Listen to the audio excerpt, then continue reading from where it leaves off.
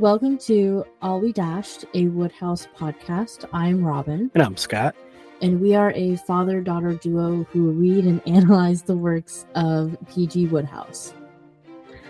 Today we're going to be talking about Leave It to Psmith, which is the fourth, I would say, Mike and Psmith book, but as you have seen, not a lot of Mike in this book. But it is the fourth Psmith book, and it is the second Blandings Castle book. So we're mixing two series, I believe, for the only time in Wodehouse bibliography. I could be wrong. I know there are characters who appear in other books, but this is both a Blandings Castle in a Psmith one, not just like a cameo. So Leave It to Psmith was published in 1923. It is the fourth and final Psmith book, although it is only the third that we have read. I moved Psmith journalists, as I've said in previous podcasts, because Robyn does not enjoy Psmith, and I did not feel like punishing her too much. Thanks. So I felt this was a better option, although we shall talk about whether or not that is the case. But Leave It to Psmith was published in 1923, which was 8 years after the last Psmith book, Psmith Journalist. Also 8 years after the first Blandings Castle book. So it's an 8-year mark in the series for both of those. But again, it is also the last appearance readers reading a chronological order will see of Psmith, but not so Robyn. So do you have any comments on the book before we start going into it, or do you... Robyn is tensing up, really. By the way, Robyn and I are in the same room now. We are recording this the day after Thanksgiving. Mm-hmm. Last night, Robyn finished the book, although it took 3 family members basically pushing her to finish because she was like, I don't wanna. I am not exaggerating. He's not. I was very whiny. I did not want to keep reading the book. But she did finish it, so. At 8 o'clock at night. Yes. And I started reading at 8 in the morning. I mean, we were doing stuff in between, like cooking, but like, it did take me on and off 12 hours to read 65% of the book. The last part did seem to drag on for quite a bit for you. There was so much Smith in the last part. I couldn't do it. Yeah. I read Leave It to Psmith before, but I read it as the second book in the Blandings Castle book. I had not read any Smith books beforehand, so I went into this with no knowledge of Psmith before, and now I've gone into it after having read all the Psmith books, and it has colored my perception of the book a little bit as compared to what it did then. I do wonder what your view would have been like if this had been your first experience with Psmith. I mean, I still think I would have hated him. Do you think you would have hated him the same, or do you think you probably would have given a little bit more leeway? I'm not sure. Okay. I'm really not sure. I definitely know you would not like him. No, I would not like him at all. I would still think he's a pretentious prick. But I don't know if that was my first introduction to him, if I would hate him as much. I will say, well, as we will get into, I believe in chapter 2 here, when we meet him, he is, for him, a bit down on his luck, which might have given you, for him. No one can see, but I rolled my eyes very hard at that, because despite being down on his luck, he's still insufferable. Yeah, just assume whenever we're talking about Smith, Robyn is rolling her eyes. It's accurate. And Reese is also joining in on the conversation. Reese felt my pain while I was reading, and he's giving me support. Also, you're not paying attention. That's true. I'm not paying attention to him. He's very upset about it. Lord Emsworth is looking over his domain from his library. He is feeling sad because he has lost his glasses. The garden, although Emsworth cannot see it, is beautiful, aided by the gardener Angus McAllister, who is talked about a lot in this book. But we don't see him. Doesn't actually make an actual appearance. Although I do believe we hear Emsworth talking to him at one point. Although I don't think the gardener says anything. Yeah. And the garden is also beautiful, despite the assistance of Lord Emsworth. Freddie comes in and quickly irritates his father. Lord Emsworth tells him to go away. Rupert Baxter comes out of a hidden room in the library. Baxter, like Emsworth generally does, wears spectacles, and unlike Emsworth, is quite efficient. Emsworth asks if he's seen his glasses, and Baxter points out that they are hanging down his back. I'm not quite sure, unless he had like a chain and somehow whipped it around. like a necklace. Yeah. Yeah, because I'm sort of like picturing, you know, when you're wearing sunglasses, you take them off and you just like have one of the arms in your shirt. I pictured that, but on his back. Oh, I'm sure he had like some chain. Sure. Considering back then and that he was a lord and everything, but I don't know how it would have gotten back there. It's during his pottering. Well, he does that a lot. So. Yeah. Emsworth starts to head to the garden, but Baxter reminds him that he arranged to go to London to pick up the Canadian poet, Mr. I forgot his name. McTodd? I know it's McTodd, but I think it's Bruxton. Could be. I think I mentioned it somewhere later. No, it starts with an R, doesn't it? That's what I said. Ruxton.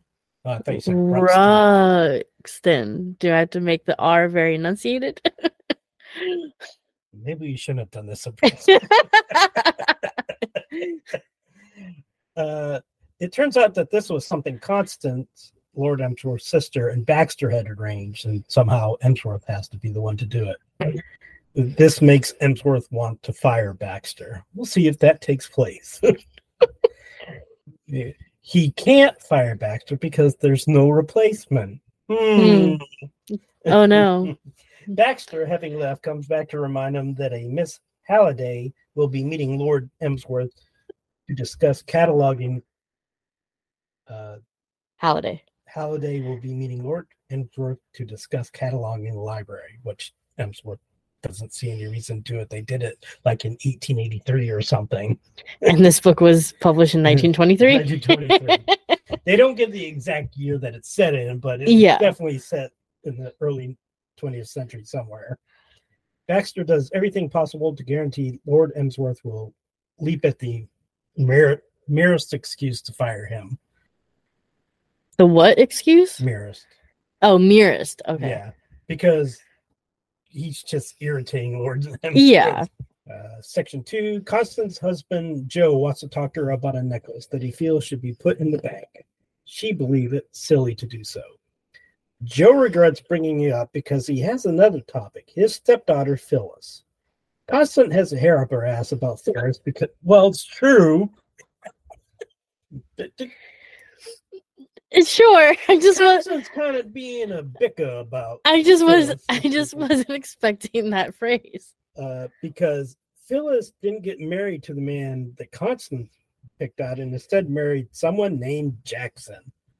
Who could that be? Joe wants to give Phyllis alone. Constance has decided that because Phyllis didn't do what Constance wanted, Phyllis is dead to her. And I believe dead to her was actually used in the book. I think so, yeah. Well, I also wrote kind of as a side comment, he must be related to Constance somehow. I just didn't see that you had drank before I said that. I just finished swallowing. Sorry. Lord Emsworth comes in and Constance leaves, and Joe tries to get Lord Emsworth to loan the money, but he thinks Joe is trying to loan him money, and Lord Emsworth doesn't need it. Joe starts to write a letter to Phyllis, and Freddie comes in to ask to borrow 1,000 quid. So that's the first part of chapter 1. Almost immediately, Freddie comes in to talk to Lord Emsworth, and it's noted that very few things had the power to disturb Lord Emsworth. And it says even his younger son, the Honorable Freddie Threepwood, could only do it occasionally. And my note is just well, he's that talented. I like how you just have this love for Freddie. I don't know despite the why. fact that so many people in the book are kind of like, oh God, this guy. You know, I think it's because of that. I think it's because so many people are like, oh, fucking Freddie, that I'm just like, I love him. I just, because it's different from Birdie. Yes. Who Birdie gets that same treatment, but we also see, well, Birdie doesn't really deserve that. Whereas with Freddie, we're kind of like, well, I view Freddie as even more of a lovable idiot than Birdie, which you can't tell me I'm wrong. I agree with one of those words. I find him lovable. I do not detest him as much as apparently his own father does, but look, he's just out there doing his best. Say, spoiler alert a little bit, Freddie does eventually improve. What do you mean? He's perfect. Then perhaps you will be upset. There will be some point in the Blandings Castle saga where Lord Emsworth will think that Freddie has his shit together. Lord Emsworth is not necessarily the best judge of that. The man is forgetful Mm-hmm. and a little Too preoccupied with his garden. well, it's a beautiful garden. The man has his things that he loves.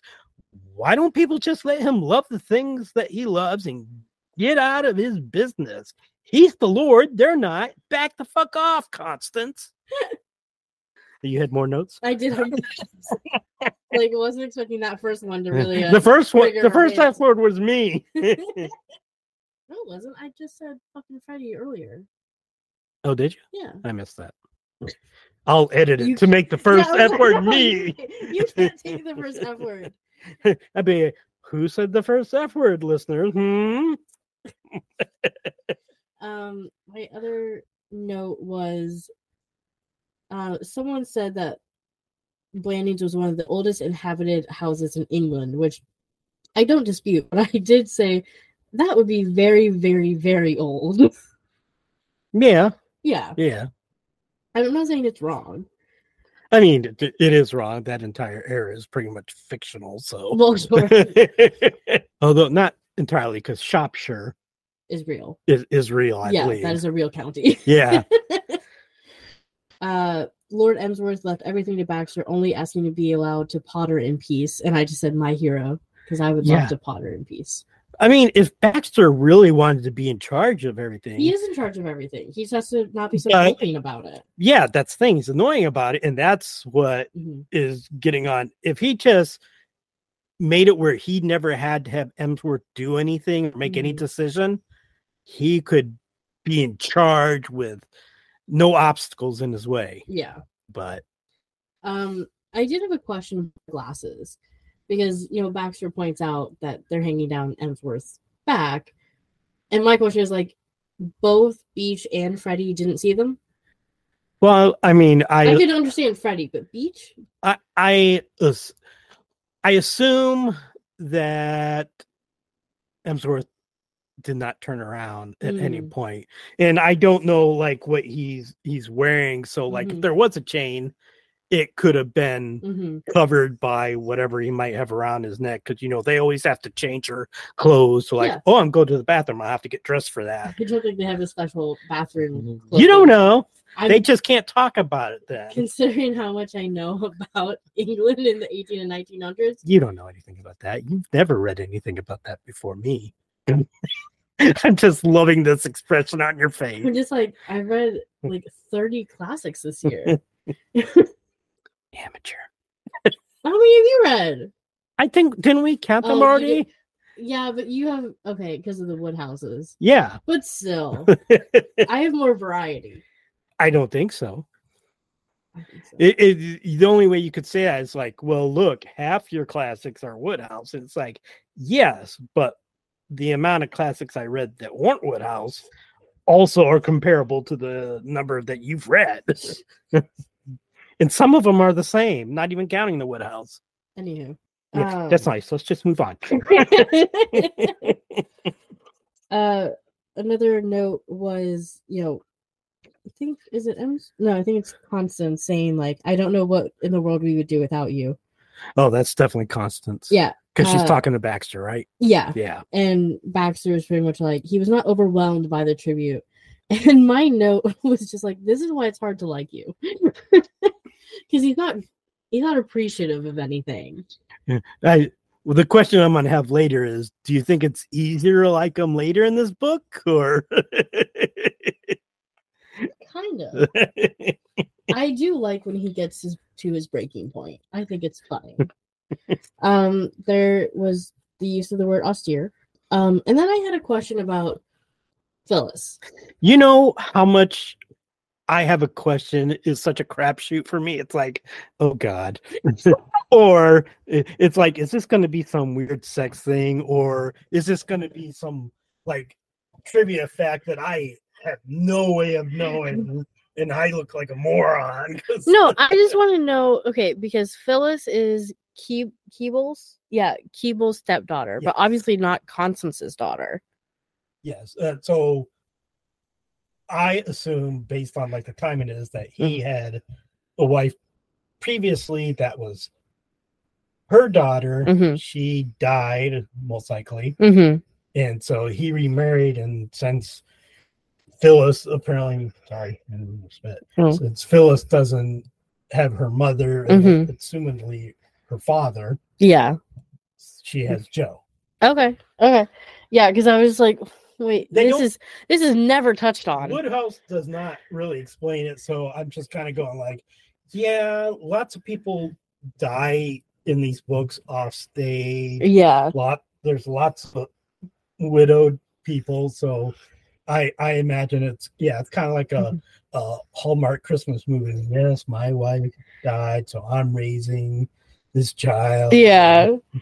I just put side eyes. Why? Oh, because of Jackson. It was mentioned that Phyllis married someone named Jackson, and I just put side eyes. Yeah.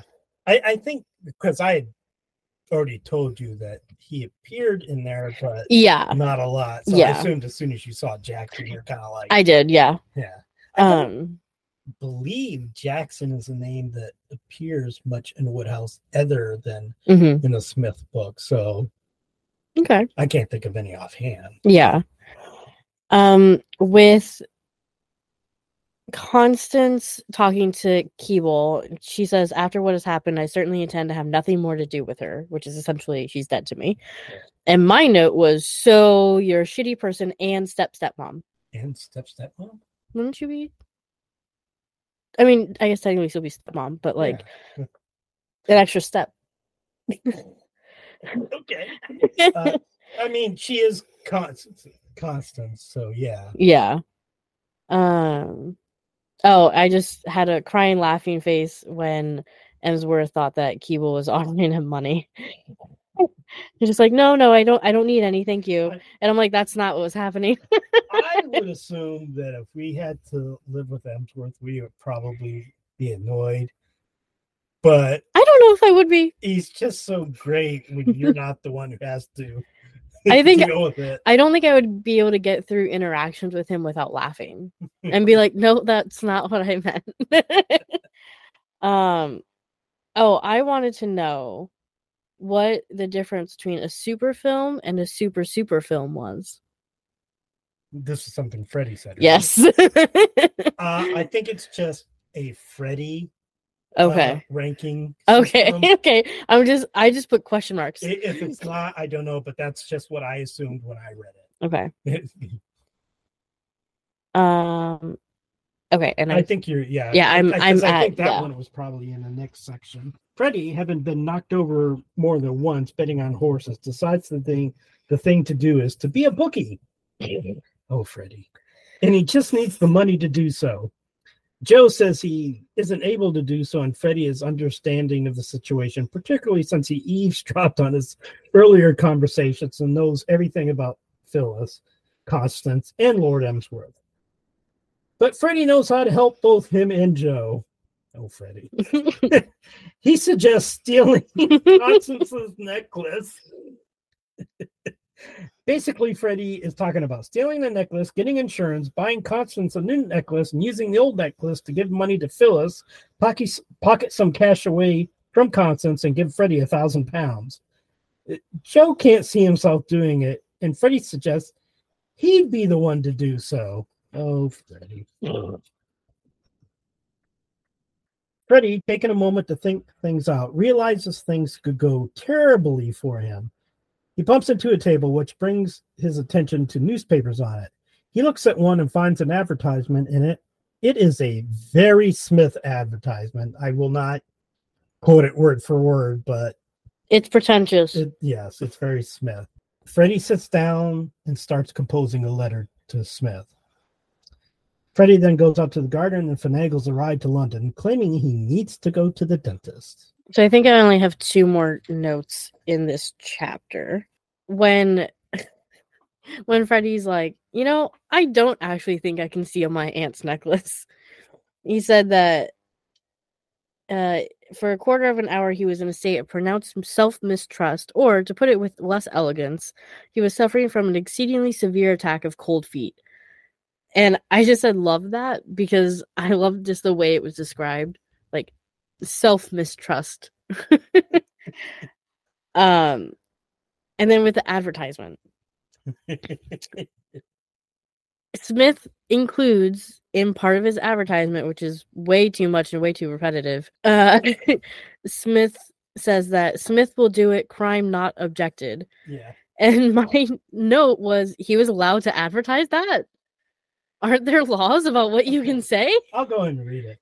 Leave it to Smith. Smith will help you. Smith is ready for anything. Do you want someone to manage your affairs? Someone to handle your business? Someone to take the dog for a run? Someone to assassinate your aunt? Smith will do it. Crime not objected to. Whatever job you have to offer, provided it has nothing to do with fish. Leave it to Smith. Address applications to R. Smith, Box 365. Leave it to Smith. So, yeah, not only crimes are okay, but yeah, I will snipe your aunt. Yeah, it's like, I don't think you're actually allowed to put stuff like that in a newspaper. I mean, you're definitely not now. I would think even then, probably. Although, I mean, Craigslist did exist where you were allowed to post all sorts of things. Yeah, but that's Craigslist. That's not, try to do it online at a newspaper. I don't think. Well, I mean, I guess I'm just sort of equating, early 1900s newspapers to Craigslist. Yeah, I guess I could see. Well, we got paid for it, so yeah, we'll put it in there. Yeah. So that chapter is, I believe, our only chapter without Smith in it. Yes, it is. Kind of giving you a false sense of security. It's like, oh, this will be fine. Yeah, you're reading it like, oh, this won't be that bad. You have no idea how bad it gets. And I will say that after this, it's almost difficult to call it a Blandings Castle book, because except for like the next chapter when Lord Emsworth is meeting with McTodd, yeah, it's all Smith centered. Yeah. So if you're a fan of Blandings Castle and you haven't read this one, I'm not saying don't read it. I'm just saying just manage your expectations. Yes, I think that's a good advice. Chapter 2. Smith is at a door and his first words are judgmental. Of course, Woodhouse judgment seems to be the same. Apparently he has something against London. The maid answers the doorbell and Smith asks if Mrs. Jackson is there. She is not. He asked the maid to let her know he had stopped by and bullies the poor girl with the tale of why his name begins with a P. Which, if you want to know why, listen to earlier podcasts. It's a stupid reason. It's a stupid reason. Leaving, Smith runs into Mike Jackson, his old friend. Enjoy this, because although we will be talked about later, this is all the Mike Jackson we'll be getting in this novel. It turns out Mrs. Jackson is at home, but she was hosting a tea for school pals and told the maid to say she was out. Even Mike isn't allowed in. Smith insults Mike's house, which Mike points out that's all they can afford. Smith points out he's not doing well himself. He is about to quit his uncle's business, which is the fish business. Slinging fish is not for him. Okay. Tomorrow he will go to the employment office. He shows Mike his advertisement, which Mike calls drivel. His words have no effect on Smith, and they go to tea. The story of their friendship. A Miss Halliday comes to the Jackson house and is let in. Phyllis comes out to greet her, and Woodhouse describes her as someone other people want to pet, which is a weird way to describe someone. There. He says that a lot, though. Well, yeah. They talk of the other two girls who are supposed to be coming, including Cynthia, who is married to Ralston. Oh, Ralston. Yeah. Oh, okay. I was like, yeah, first I thought you said Bruxton. I was like, but Ruxton doesn't. I don't know. It was a weird name. Yeah, Ralston McTodd. In my opinion, it's not one I'm exposed to. It does sound like the name of a pretentious poet. Yeah, it does. Eve Halliday is as judgmental of the inside of the house as Smith was of the outside. But at least Phyllis mentions that they just moved in and hadn't had the chance to make things nice. Eve asks about Phyllis. She has been engaged to a Rollo Montford, but had eloped with Mike instead. She feels she treated Rollo horribly, but Eve suggests someone named Rollo is just asking for it. Yeah, which is another common Woodhouse thing. Somebody's got a name, and therefore it's okay to treat them like crap. Yeah. Mike is a schoolmaster now, which do not picture. Yeah, I was very confused by that, but I'm like, okay. He had been working as an agent for Mr. Smith. Soon after they married, Mr. Smith died, and they discovered that Mr. Smith was bankrupt and the land was sold, and the new owners didn't need Mike. And her stepfather, Joe Keeble, can't loan money because Constant is an ass. Eve, who doesn't know any of these people, calls Joe a worm. You can kind of see how people end up with people by the end of it. Yeah, that makes sense. Soon Miss Clark, who runs an employment agency, comes in. She is a motherly type, having been an English mistress at their school. Phyllis talks about how poor she is and that she might stop at the employment agency. They ask about Cynthia, and Mrs. Clarkson starts crying, which makes Eve smile.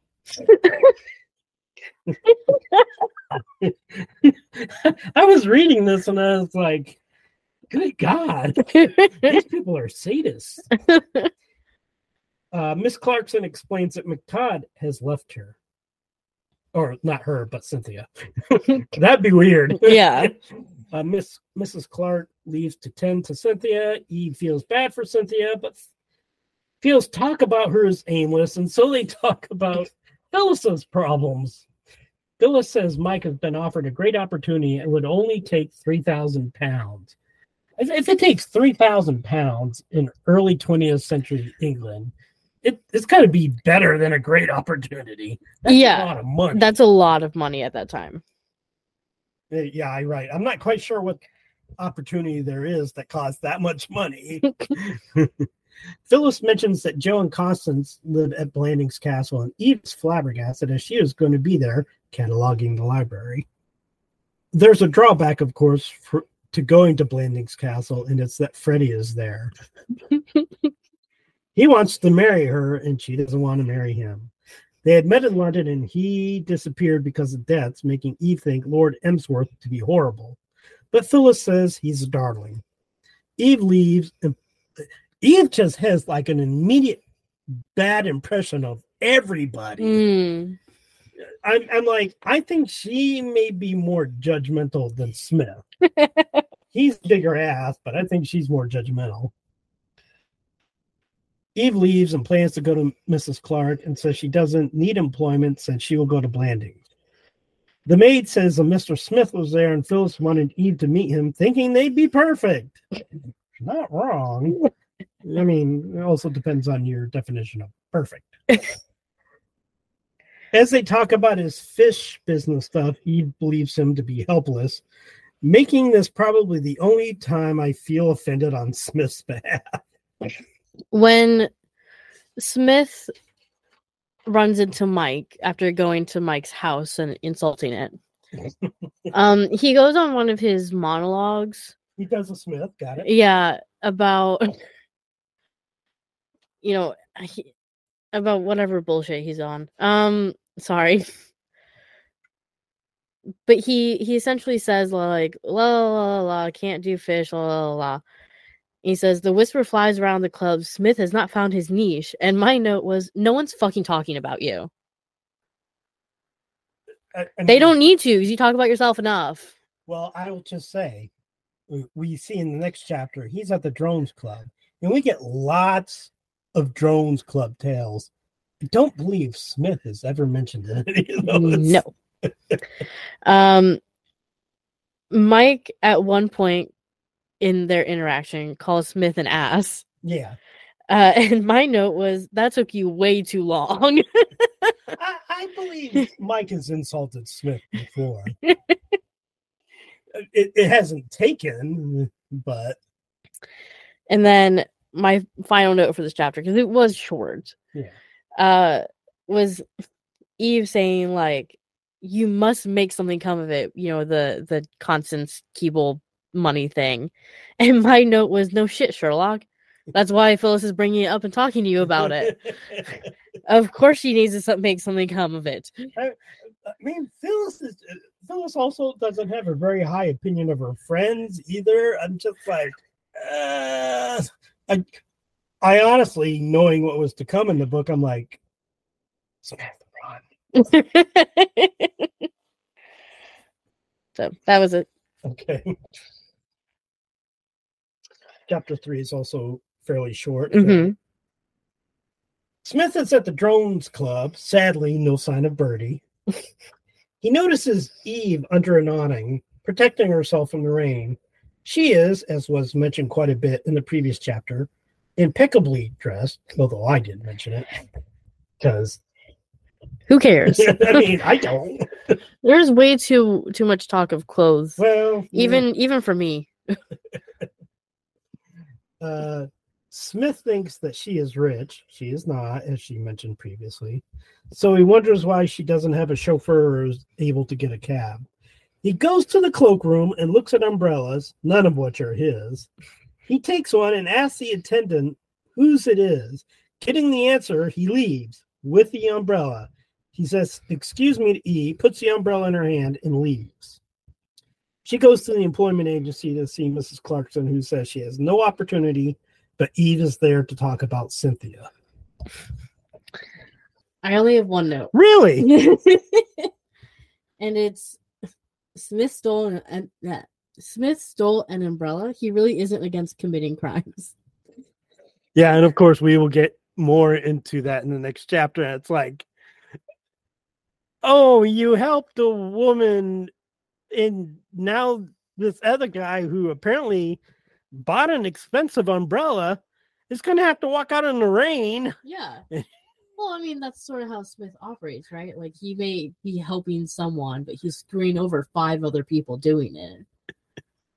And, well, we'll get into the next chapter because how he responds to his rightful accusation of thievery. Okay, well, chapter 4 is also short. At the Drones Club, the attendant says, "Mr. Walderwick." Which is a great name. Mr. Walderwick! At the Drones Club, the attendant says Mr. Walderwick was inquiring about his umbrella, the one that Smith took. Smith says he is always glad to converse with Mr. Walderwick, so of course he tries to get into a cab. But Mr. Walderwick comes up behind him. Smith is an ass to him. When Walderwick asks where his umbrella is, Smith pretends he was asking about the last word Smith had used and points out where the cloakroom is. Smith admits he gave the umbrella to a girl. Smith flummoxes him with the tale and escapes in the cab.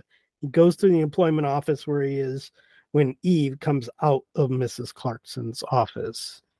Yeah. For this one, I really had an issue with Woodhouse's word choice. He said... I mean, he's just starting to learn how to write, so...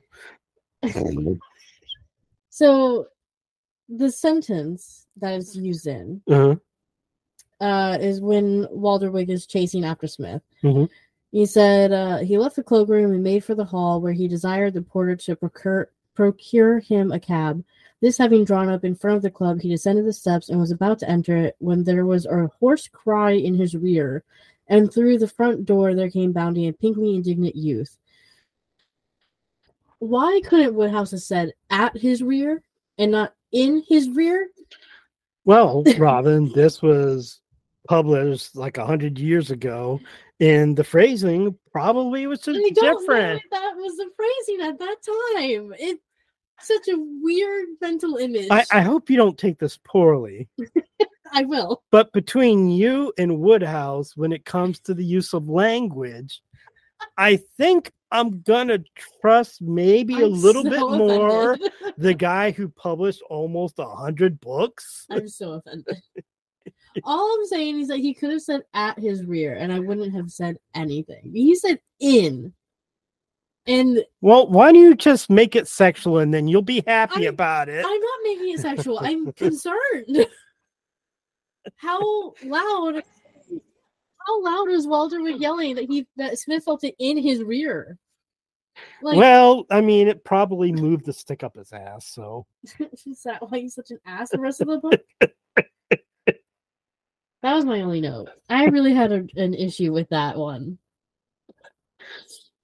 So you had no issue with Smith's reasoning for taking the umbrella? No, I mean, I had a lot of issues about that, but I have issues whenever Smith talks. That would make the episode like 6 hours long if we were focusing on that.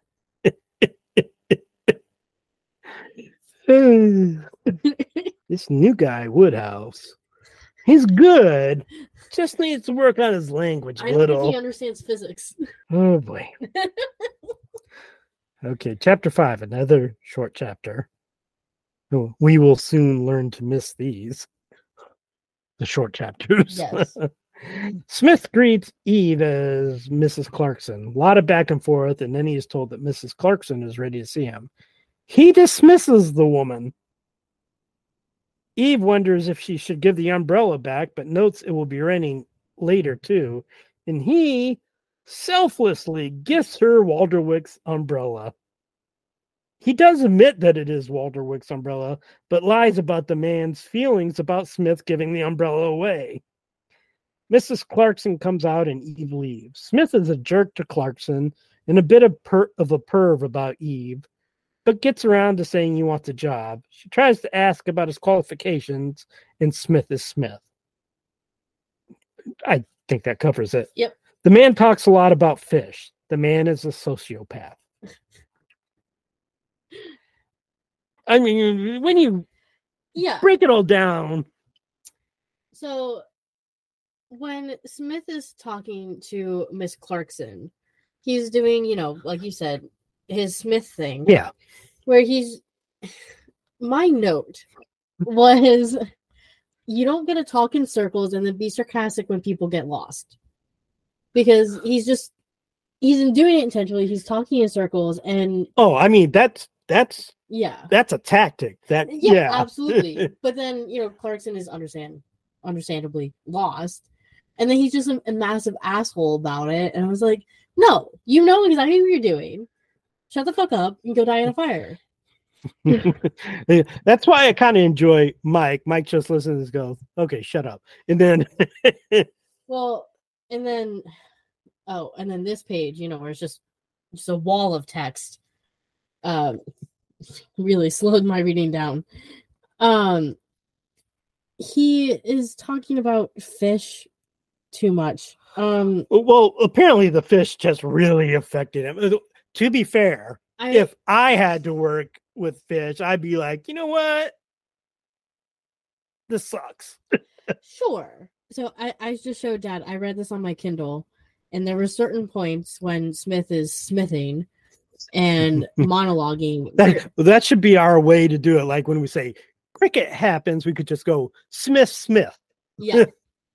On the Kindle, it presents as just a wall of text. That's all his dialogue, that was all his dialogue. And so I highlighted just a random sentence, and I just wrote Chandler shut up .gif. And if anyone is confused, R.I.P.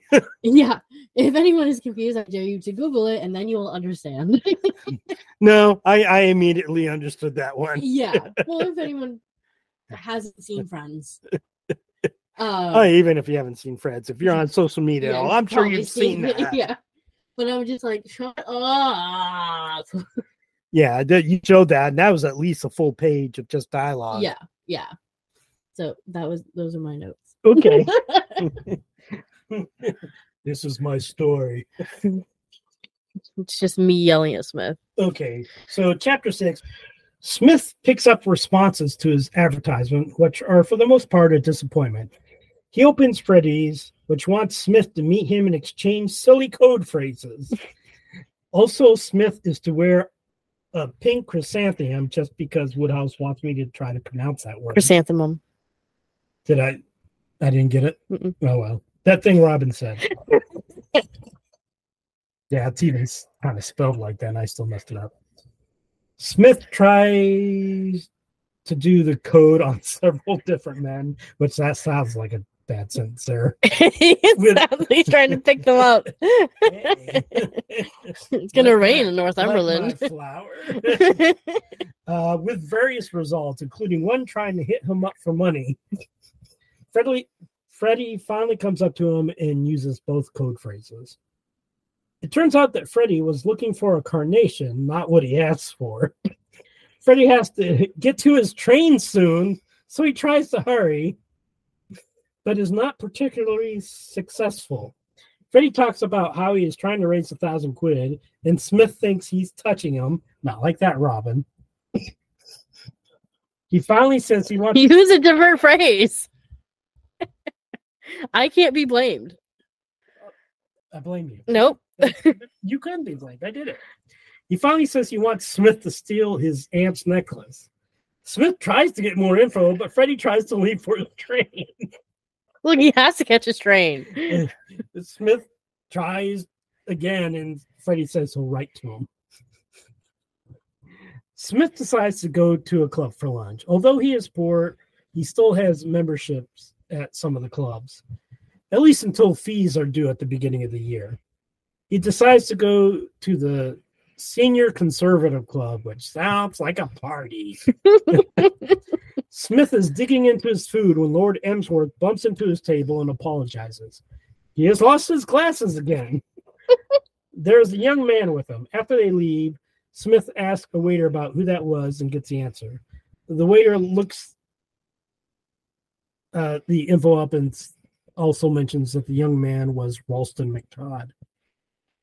McTodd has gotten over his joy at dining with an earl after discovering how absent-minded Emsworth is. McTodd likes being the center of attention, and he is unable to do so with Emsworth, who is still airing his grievances about his gardener. Emsworth hasn't really seen McTodd as he has lost his glasses. He is also ready to get out of London, which he cares little for, it not being his garden. McTodd is just waiting for cigars to be ordered so he can at least enjoy that. And Emsworth has forgotten about ordering cigars. A waiter comes with Emsworth's glasses. He is happy and spies a new florist shop across the street. He sees the possibility might tip the scale in his hollyhock battle with his gardener, but forgets about his guest. Forgets about him so quickly that he leaves him to go to the florist. At which point, Smith asks McTodd if the seat is taken. It is not. McTodd rails for a bit and then says he is going to leave, and he does. Emsworth has a delightful talk with the florist, and it's 15 minutes before he remembers his guest. See, this is where it's like, I love him, but it'd be a pain to live with him. Yeah. Going back, he faintly remembers where he was sitting, and so assumes the young man there was his guest. He apologizes to Smith. Woodhouse pointed out that a nice-minded young man would correct the issue, but acknowledges there might be some defect in Smith. It's nice for Woodhouse to finally acknowledge that. Lord Emsworth affirms that he thinks Smith is McTodd and a poet, A waiter comes to tell Lord Emsworth that Miss Halliday is there to see him. Smith thinks that this is the moment to take his hat and leave, not yet knowing who Miss Halliday is. He sees Emsworth come in with Miss Halliday and insist on joining them. However, by the time he gets to where they were going, both had disappeared. He finds Lord Emsworth at the florist, and Emsworth tells him about his ticket for the train. Smith says he would be delighted and finds out that Eve will be coming the next day. So the responses to his advertisement that Smith gets. Yes. He gets like 7, I believe. Sure. 6 or 7. Yeah. Number 5 proved to be a circular from an energetic firm of coffin makers offering to bury him for £8.10. And my note was, please do. I wonder how many notes are you just going to be grievances against Smith? A lot of them. I'll tell you that right now. A lot of them. When he meets, I don't even know if he's met Freddie at this point. No, he met Freddie the last chapter. No, hold on. That wasn't what I was saying. I'm talking out loud. Well, yeah, that's how podcasts work.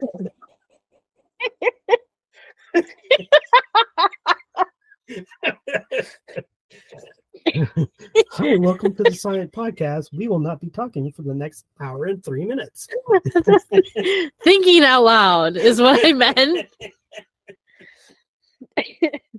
At the beginning of this chapter, yes, before Smith had met Freddie, because he went to the hotel, just where I was leading into this, Smith sort of thinks that between the chrysanthemum that should have been a carnation and Freddie not mentioning how Smith could recognize him, he said that Freddie seemed like a rollicking slapdash conspirator.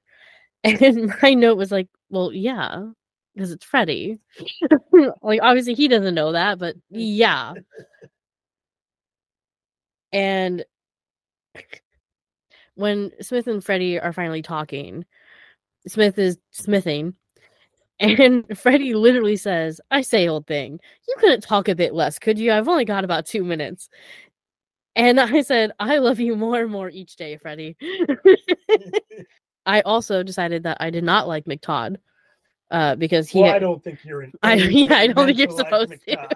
But he had very rude thoughts about Lord Emsworth in a butter dish, and so I pointed. I said rude. Defensive for. Yeah, I was like, look, he's just a silly old man. He didn't even want to be here. Let him appreciate his flowers. But I did appreciate McTodd's attempt to sort of circle the conversation back around to cigars. He did try. He tried a couple times. My favorite was when he tried to claim, I heard tobacco smoke is good for roses. And I just put a crying laughing face because I really don't think that's true. Someone can correct me, but I'm fairly certain that's not true. I also had a note about how Emsworth, you're so delightful. Well, that was just a general that was just kind of it. Wasn't specific to anything. I mean, he said something about a vague idea came into his head that the other had grown a bit in his absence, but it passed because Smith does not look like McTodd. And I was just like, you're so delightful. Yeah, but let's be fair. He wasn't wearing his glasses, and he got his glasses. He probably wouldn't even have noticed what McTodd looks like anyway. Yeah. When Smith acknowledged to himself that if he was a nice-minded young man, he would have corrected Emsworth, I just said, huh.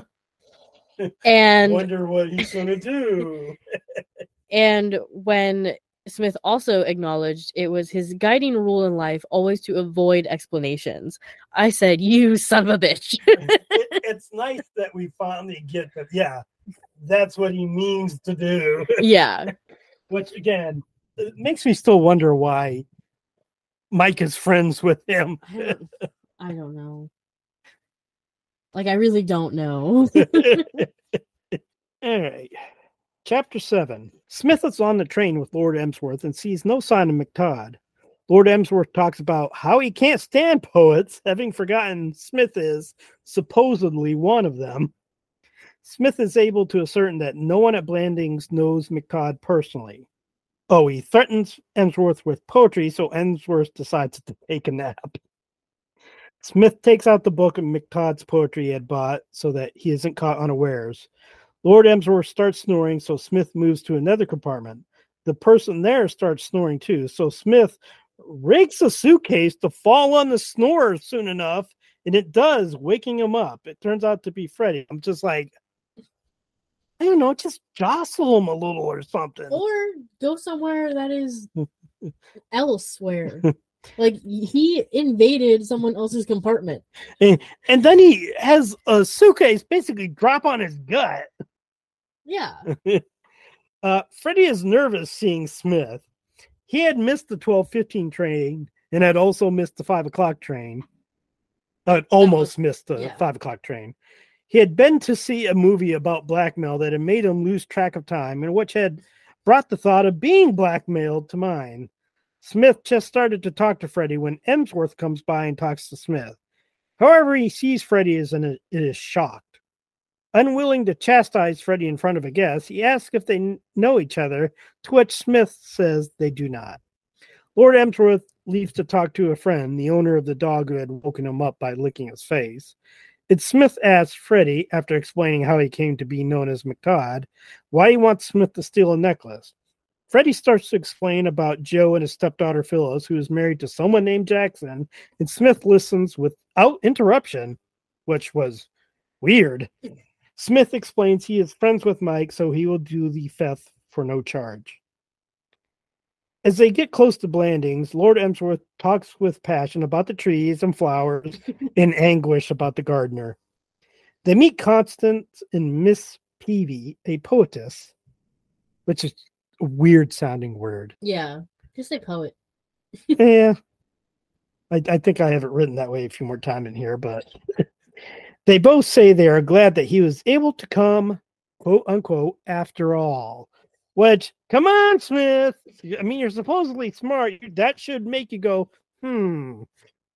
Baxter comes to them and is immediately suspicious of Smith.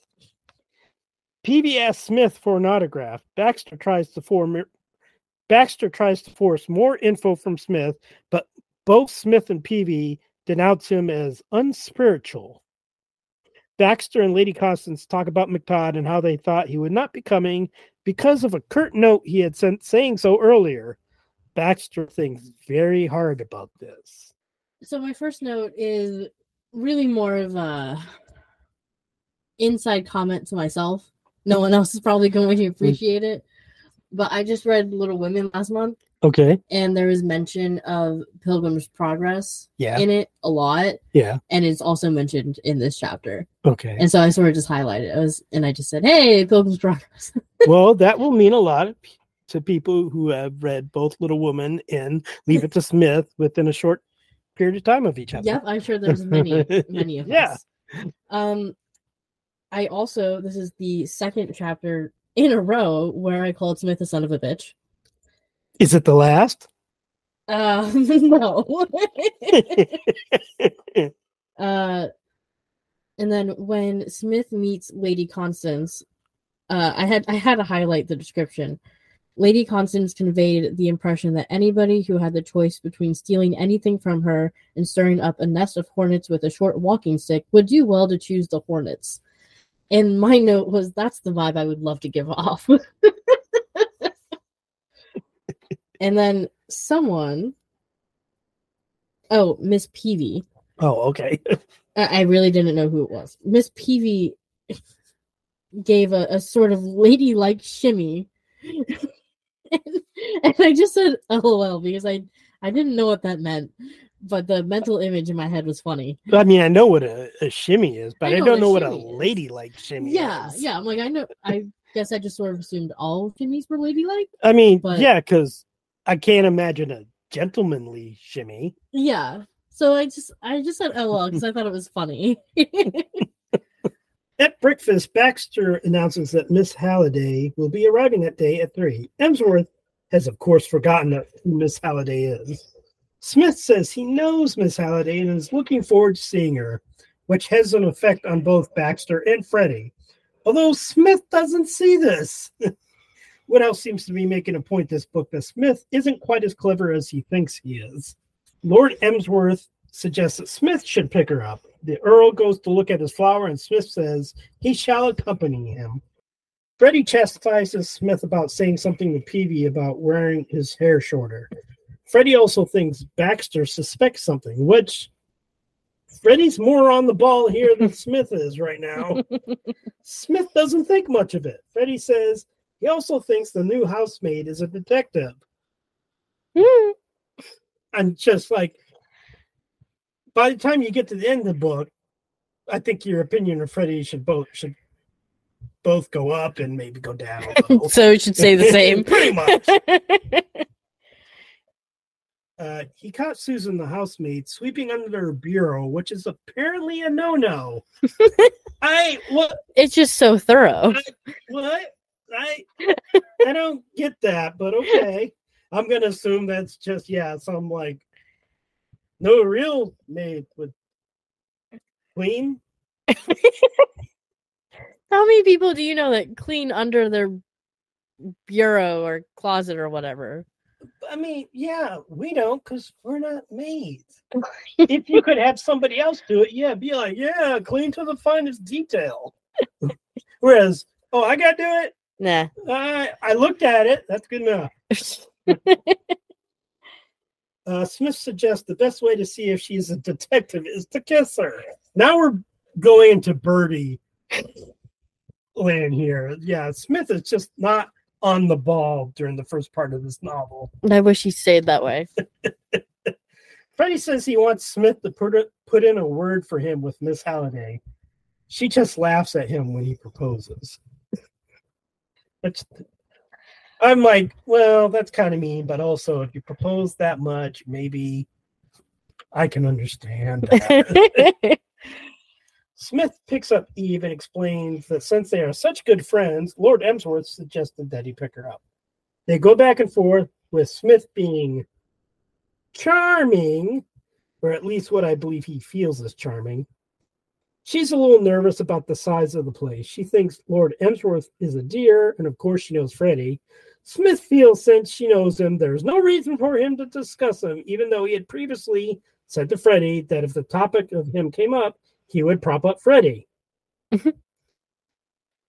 If you had known who you were talking to, Freddie.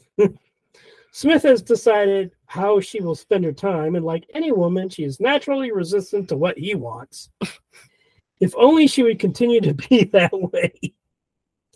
In fact, she almost immediately does what she had said she wouldn't do, and the two of them run into Freddie kissing the housemaid. My only note in that section is Eve straight up says, I think you're terribly conceited. And that was the only time that I said Eve had good taste. Yeah, but not good enough, apparently. All right. Eve and Smith leave, and Smith makes tepid excuses for Freddie without disclosing it was he who suggested Freddie kiss Susan. Also, knowing about Susan by the end, it's like, what? Why was she letting herself be kissed? But I guess because she probably knows about that trick. Detective that. Yeah, she knows about that trick. Oh, I'm sorry, I did spoil that she's a detective, but if you're listening to this, you're going to get spoiled on everything anyway. So this is your fault. Wow, I smithed it. You really did. Like, way to turn it around on them. Smith takes his time to tell her that Freddie loves her and wanted Smith to push him on her. Now that Smith is clear she isn't interested. Eve says she is going to report to Baxter. Smith points out he's in the library, and she says she isn't going to shout at him. So Smith picks up a flower pot and throws it through the window.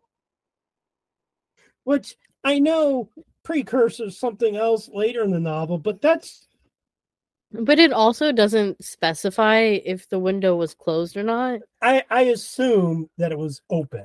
I assume that as well. If he threw it through a closed window, I think that would have caused more ruckus than even Smith was aiming for.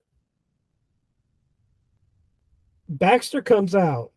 Baxter asks if Smith threw the flower pot. Asked 3 times, actually, with Smith refusing to answer and doing his talking over thing.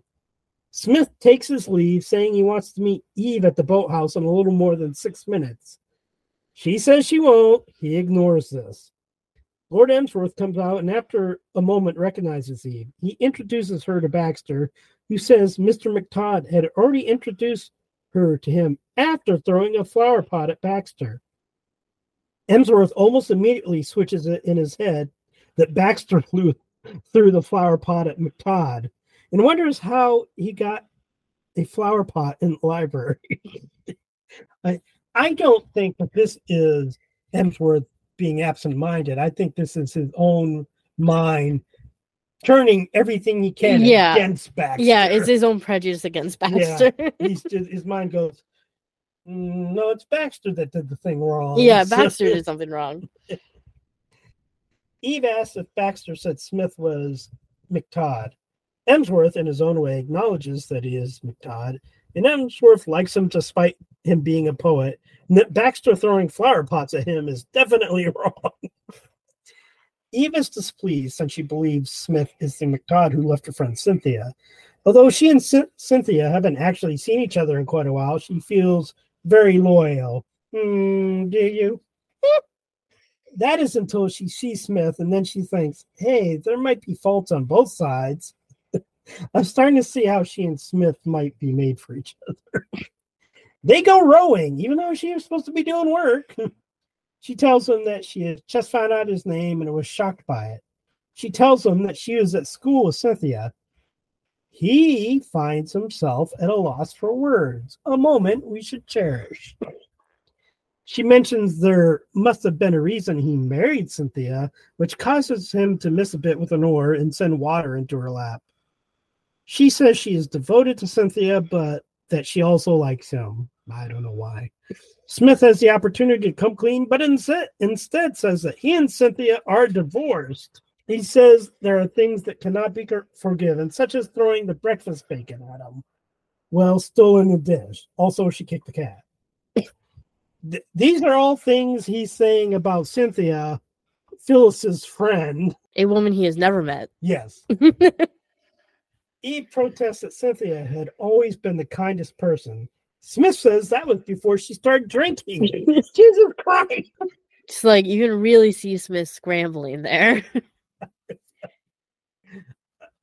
I understand that this all works out for him in the end, but it's hard to believe he doesn't see the possibility of this blowing up in his face.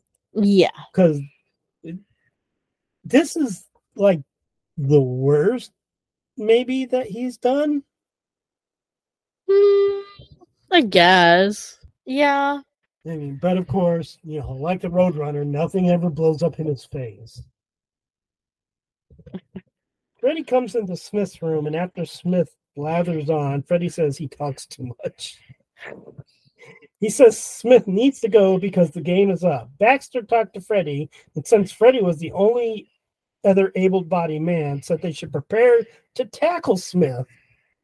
Freddie points out the real McTodd sent a telegram, and he also keeps Baxter also keeps all the letters they received so that he was able to compare Smith's autograph for Peavy to a letter from McTodd. Baxter believes Smith is there to steal the necklace, which he is. But how is this the only thing of value in the castle? Like 4 or 5 different people are like, I'm going to steal this necklace. Like, how do you know about it? And it's like, okay, people know about it. I can accept that. Sure. But how is that the only thing? Yeah, she has to have other jewelry. There has to be other valuable things. Plus, it's a castle. Yeah. Like, literally.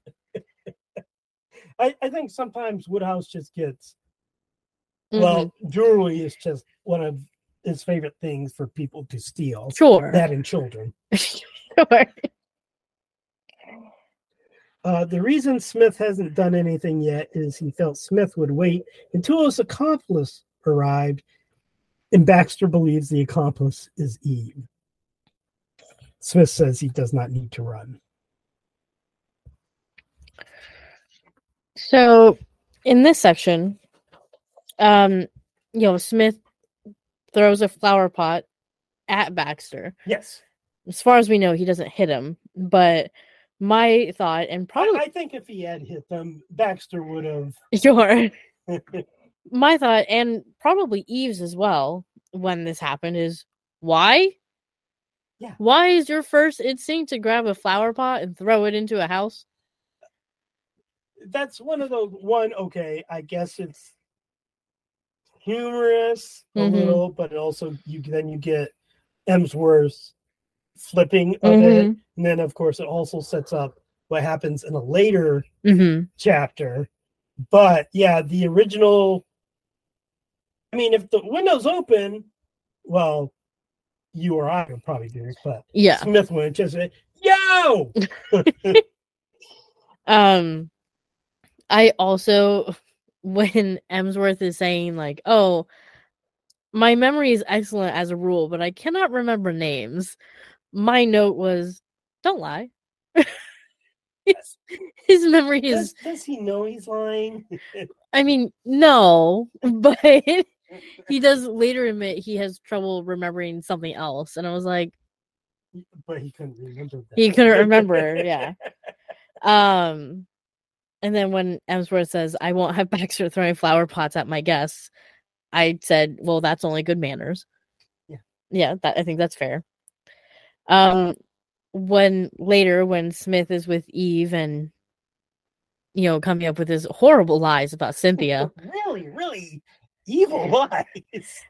He said, well, he thought Smith ceased to wonder what Mr. McTodd had trouble with. Oh, that Mr. McTodd had trouble with his wife. The woman was a perfect pest. I was like, you don't know her. Or she is a perfect pest to him because her existence as McTodd's wife is harshing his mellow. Yeah.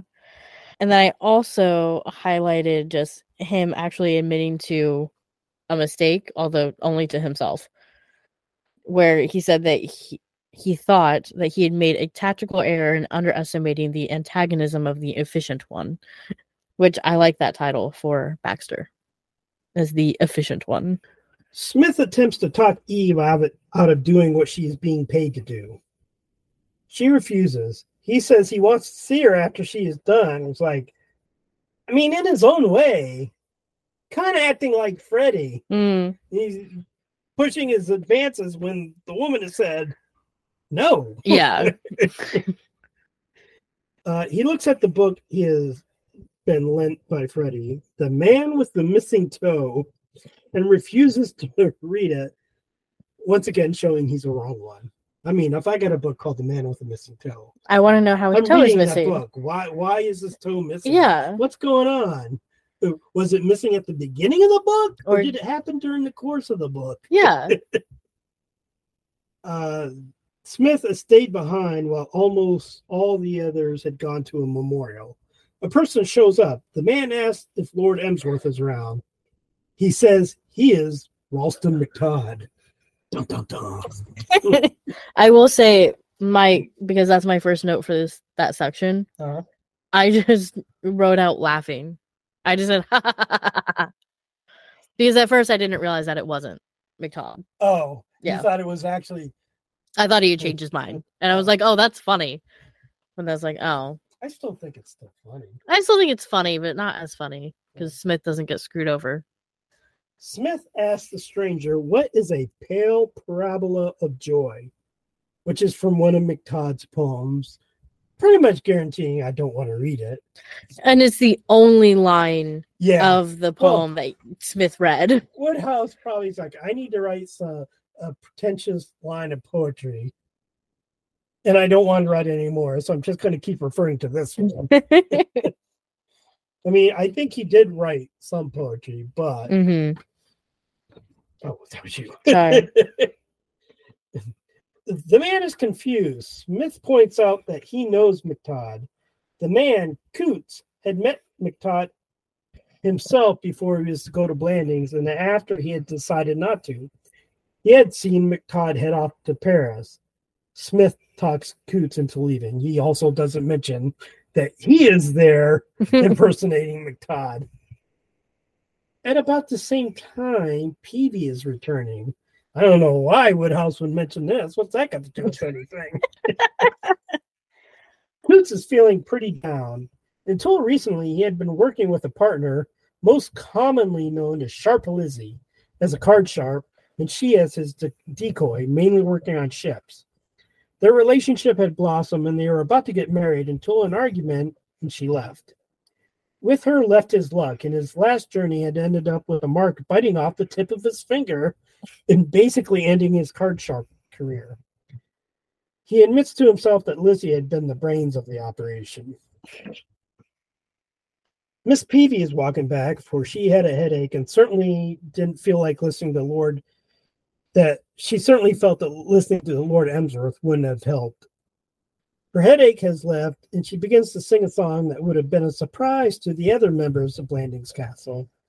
She stops singing when she sees another person. It's Coots. They call out each other's names, and she gets dizzy. My only notes after the laughing at Smith was trying to guess who Lizzie was when it was first mentioned. Yeah. Because I originally thought that it was Susan. Yeah, you get kind of pushed like, oh, there's something wrong about that. But she also really isn't presented as a character up to now, except for the fact that Freddie kissed her, so she didn't really make her presence known. Yeah. And so a little bit later when, yes, I was trying, I was like, did you talk about that? When it's acknowledged that it's Miss Peavy is Lizzie, I just said, damn, because I was wrong. Miss Peavy speaks to Eddie, as she called him, with affection. She embraces him. They talk, and he displays his finger. He talks about the bad luck he had earlier that day, but moves on and asks what she's doing there. She talks about a necklace. Eddie explains he was after the necklace too, but got caught almost immediately. He explains how he's going in as Ralston McTodd, and she says he's already there. Eddie says he met the man she described, and that's not McTodd. She says that Eddie has to get Smith to invite him there as a friend and makes a plan for how Eddie can talk to him. Smith and Peavy are walking together, and he looks for a way to get away. After they walk far enough, she says that he looks tired and that he should go rest. Coots steps out with a gun. Smith asks what Coots' intention is. Coots must also deal with a beetle he has gotten down the back of his shirt, which is another Woodhouse trope. There are so many beetles that get in people's shirts. I'm like, I don't know, cinch that a little bit tighter or something. Coots tells him the plan, but Smith says acting like Coots is his friend won't work. I like how he insults Coots. Well, he has a gun on him. Just like no one will believe we're friends. Which, I mean, he's not wrong. Sure. Smith sees Beach, the butler, and introduces Coots as his valet. Beach takes Coots off and comes back, and Smith asks Beach to have Coots to return his gun to Smith. Beach brings the gun to Smith. I don't know why Coots just didn't say, I don't have a gun. or something. Yeah. Coots comes to Smith, not very happy about being relieved of his gun. He says if Smith gets the necklace before him, he will use his position as valet to search his room. Not a very wise thing to give away, but Peavy is the brains of the operation. Coots leaves, and he will reflect on that later himself. Smith tells Beach he needs someplace solitary to write his poetry. Beach tells him there is an unoccupied gamekeeper's cottage he can use. I believe, I don't know if it's that exact gamekeeper cottage, but this cottage or one similar plays a part in several Blandings Castle books. Smith also asks him to prod Coots in the rib and say, which, okay.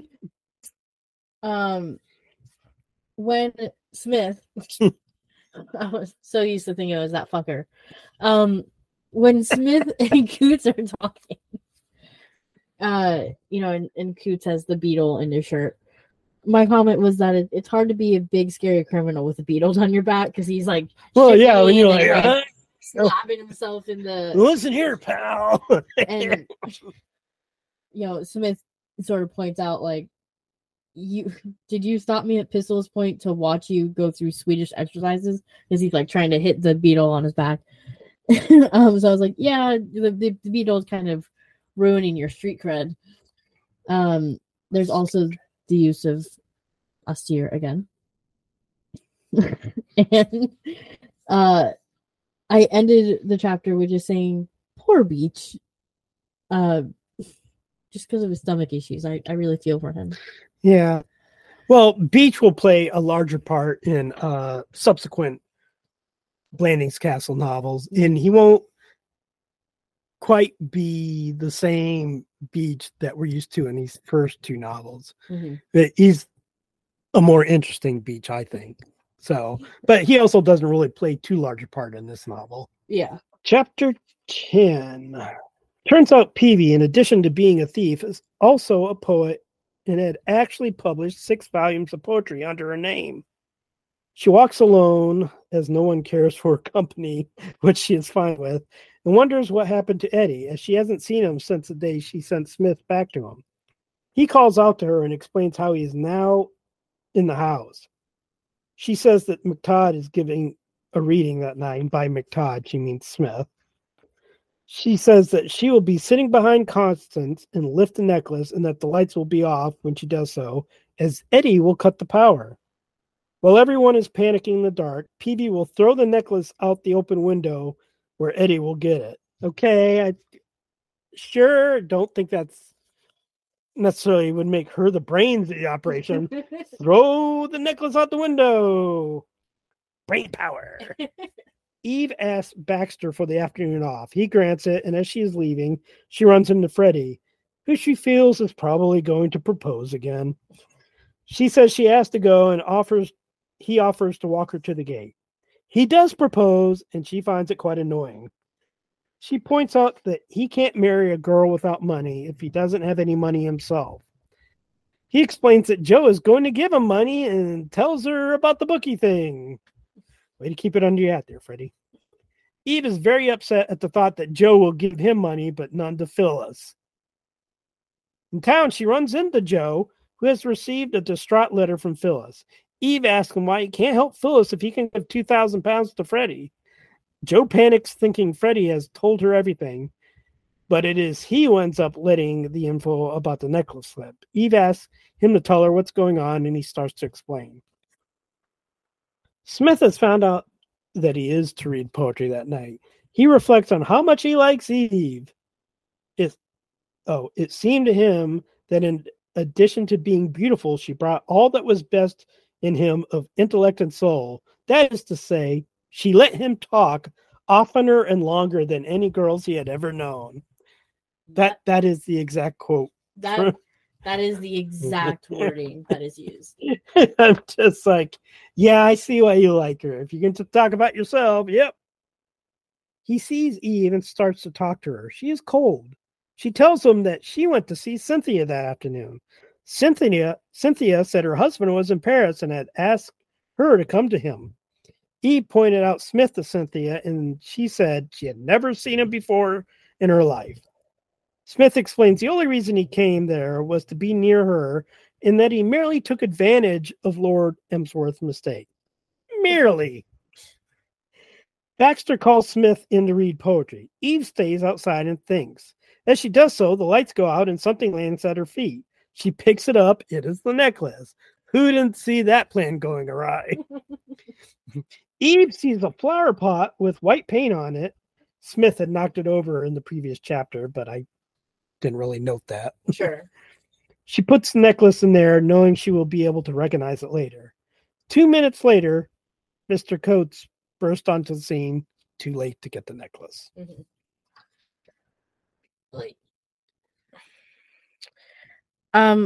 My first note in this chapter was that I would just love to know how McAllister interacts with Emsworth. I said I think we saw a little bit in Something Fresh, but he's not in this book. And so I'm like, I just want to know how they interact. Because Emsworth is like doesn't think highly of him. We do get interactions in. I don't know that we get them in novels, but I know there's at least one story in which there's a lot of interaction between the two of them, and I'm sure he shows up again in novels, but I don't really recall any big interaction. Yeah. But of course, the garden is always a priority. Yes. For Emsworth, at least until the pig comes along. I can't wait. Oh, it's good. It's good. I also made a note just about Freddie. Most of my comments in this chapter are about Freddie interacting with Eve. It's not a long scene, but it's gold. Freddie says, when it comes to the smooth stuff, old girl, you're the oyster's eye tooth. And my comment was, yes, women love being compared to oysters. I'm just like, good job, Freddie. I wonder why she won't accept your proposal. Wow, I feel so beautiful. Yeah, it's like oysters are not attractive. I also Eve tries to change the subject by asking about his putting golf. Yes. But I misread it as pudding. Like you're putting something on a shelf. You're gonna make it dirty. And this No, is so much better. No, I misread it as like you're putting something on the shelf, and I thought you said pudding. No, pudding. No, I still prefer pudding. That to me, that's what you said. I'm sticking with that. No, so I was just like, she's asking about his putting, but I read pudding. You told me you would. I love how it's about sports, and you're just like, I do not recognize that term. Yeah. Well, it just can't come out of nowhere. There's no mention of golf, and then it comes up again. It does. Golf. Yeah. She's like, you're putting. You told me you had so much trouble with it, but I was still misreading it, and it took me a solid minute. And I just put a note. Read this as put in at first and was very confused. I also had Freddie, when he says that he worships the very ground you walk on and all that sort of rot. And I mean all that. And I was like, yeah, you probably shouldn't call your, loving feelings rot. And then later when Smith is, I don't even know, idealizing Eve. Mm-hmm. He acknowledges he liked the sound of his own voice, and I just said, yeah, no shit. This book kind of makes me think that Woodhouse was kind of in love with Smith, and then he just got kind of tired of his shit. About time. Because this book, he kind of rags Smith a little bit. Yeah. And then we never get Smith again. I'm like, okay. Well, and then, Smith says, that is to say she let him talk oftener and longer than any girl he had ever known. And I said, oh, so that's why you like her. And later when he's actually talking with her, he tries to say that he's like an acquired taste. And he's like, you probably did not like olives when you first had them. And my note was, you are worse than olives. I was like, which one is worse at the smooth talk, him or Freddie? That's a real battle. Yeah, that's a real question. I don't know. Baxter calls for Susan. It turns out that Susan is a detective that Baxter hired to keep an eye on a necklace. Jesus Christ, if this necklace is that precious, put it in the bank. Constance is dumber than Emsworth for not putting it in the bank. I'm kind of picturing it as the heart of the ocean from Titanic. Lovely senior citizen dreaming about dick she got 60 years ago. Longer than that. That's what she said. Oh, jeez. Read. Yeah. They talk about what happened. She says McTodd had to have partners, and Baxter points out that he was talking to Eve before coming to do poetry, and Susan says Coots seems to have no idea what a valet is. Susan knows McTodd has got the cottage to hide the necklace in, but won't have been able to do so yet. Baxter hears a noise and goes to investigate. The noise was Eve crashing into a table on the way to retrieve her flower pot. She goes out and Baxter hears her rustling. Baxter starts to descend the stairs, but steps on a golf ball of Freddie's and so descends rather quickly. He switches on the light, which surprises Eve, who is outside. Baxter runs out onto the terrace, suspecting that is where the thief is. Eve is able to see where he is going by the color of his pajamas, which are lemon yellow, which seems to be a mortal sin. After reading that, I just had to picture it for a while, and I couldn't move on for a little bit.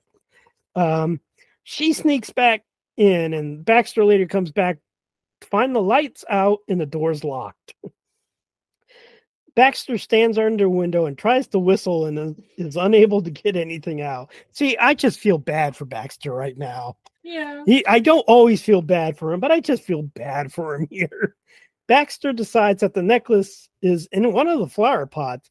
He really should become a detective or something because he's better than Pillbeam. And this would have been true if he had been there a little bit earlier. He starts breaking them. He finds nothing. Now all he wants to do is go to bed. He throws pebbles at the windows, which gets no results. So he decides to try a flower pot. It is only after the third flower pot comes into his room that Lord Emsworth wakes. He sees the flower pot and is confused. So he decides the best course of action is to go back to sleep. However, another flower pot crashes into the wall.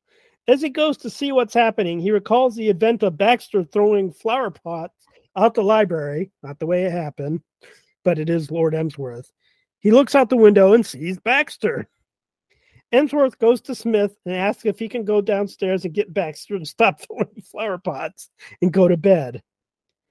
By the time Smith is dressed and come down, sleep has taken Baxter. Smith prods him to wake him up and then talks to him in the most Smith way possible. I am no great fan of Baxter, but I would be okay if he split Smith in two. I don't remember exactly what Smith said, but it was Smithy, so it had to be annoying. Emsworth asked what Baxter was digging for, and Baxter said he was looking for Constance's necklace, which Emsworth doesn't know much about since he had gone to bed before the events in the drawing room. He thinks Baxter is mad and that he must get rid of him. Emsworth goes back to bed while Smith realizes there must have been another flower pot, although he suspects Eddie. Eve falls asleep and wakes up to find her flower pot gone. So all I said when Susan was revealed to be a detective, I just said, oh, interesting. I knew she had to be something. There was another use of austere. Mm-hmm. I just put a crying, laughing face when Baxter fell down the stairs. That's mean. It was more at the language. He took the entire staircase in one majestic volplaning sweep. So I put a crying, laughing face. Also, when he got up and he was going out to the terrace, Baxter girded up his pajamas and galloped out into the night. And I said, this is a hilarious mental image. Especially when we then discover his pajamas are lemon yellow. And when he tries to go back inside and the front door is locked and the lights are off, I did say poor Baxter because it just feels like they're really piling on now. Yeah, it's kind of like, I mean, no, I wouldn't want to be near the guy, but can't help but sort of feel it's bad. getting piled on. Yeah. And stop, he's already dead. Yeah. And then when Emsworth wakes up and he's confused, understandably. He said, as a rule, people did not fling flower pots through his window at 4 a.m. And I was just like, yes. Fair. And when Emsworth sees that it is Baxter, he said that Baxter should be so irresistibly impelled by his strange mania as actually to admit to attire himself decently before going out on one of these flower pot hurling expeditions of his seemed to make it all so sad and hopeless. And I just said, again, he has a point. He couldn't even get dressed. He had to go out in pajamas. And the thing is, Baxter is in the right. I guess. I mean, he's trying to catch a thief. There was a thief. Yes. He's suspicious of Smith. There's reason. Yes. I mean, but he's doing the right thing the wrong way. Yeah. And then my last note for this chapter was when Smith is getting ready to go down to talk to Baxter. He says that he had a hurried cold bath. And oh, Jesus. And I said, Smith is the one person who deserves a cold bath. Okay. I'm just going to let that sit there and move on. And now we're back almost immediately. Well, they're not going to know that we took a break. No, I'm just going to put 2 hours of song. All right. Chapter 12, which is a short one. Joe talks to Freddie and Eve separately to find out what happened. Baxter wakes to find a note and a check notifying him that his services are no longer required. Peavy and Coots talk about what happened. Smith and Eve come by, and Peavy questions them and thinks Eve was the one who got the necklace. Smith takes Eve to the cottage. She looks around and sees the flower pot. He says he doesn't really like it and will likely throw it away. She says she'll take it. He tries to talk about marriage again, saying that he can do card tricks and imitate catcalls. Not the first or last time this will come up. Although I believe that's the first time it's come up for Smith. Yeah. Okay. Eve leaves with the flower pot to discover that the necklace is not in it. He's just like gaslighting her. So I only have one note for this chapter.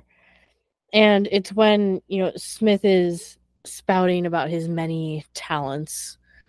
And Eve is having none of it. And she pretty much said she's going to leave. She wants to be alone.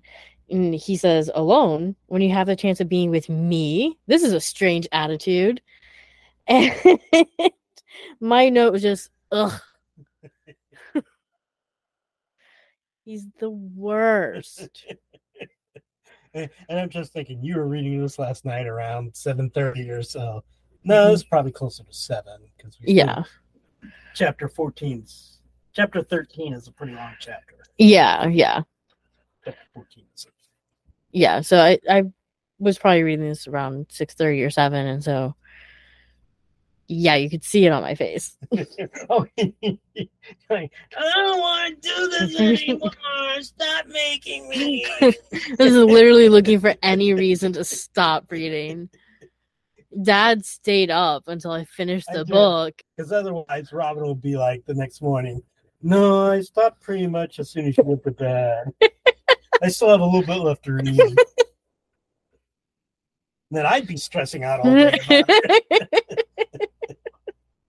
But yeah, you were like looking for any excuse. You're like, I'm going to pick a mini fight with Chris about something silly. And I don't even remember what it was about. It was about the blanket on the couch. He stole the blanket. My husband stole the blanket that I was literally using. I mean, he was on it first, and you went over and took his place. Because I needed the phone charger. You couldn't have moved the phone charger? No, it doesn't stretch that far. And it's plugged into the couch. You have strange furniture. I mean, I guess that's fair. It's literally plugged into the couch. I can show you. Fine. I mean... Anyway. Let's get an insight into our family relationship. Up here, is that couches? I'll tell you right now, for as long as the next chapter is, I only have 2 notes. Well, that's I asked you last night. Do you really have any notes? I do, but 2. I think it's hard for me to have a lot of notes on like the very much like action based scenes. Like while this isn't action, like it moves faster than a lot of stuff. Okay, but the thing is if you don't have notes, I need you to comment on I do comment on stuff. I'm going to kill you. You made me read this book, and now you're like, you're not doing enough. You agreed to do the podcast with me. And I'm doing it. This will be our final podcast. Read, Father. Chapter 13. Eve is pretty upset. Freddie comes up and she talks to him about his plan to steal the necklace. She says that during the ball, she and Freddie are going to burgle the cottage. There's a ball going on. I did not mention that. During the random ball that has not been mentioned so far. Freddie explains that he hired Smith, and Eve is disbelieving about the story of him being friends with Mike.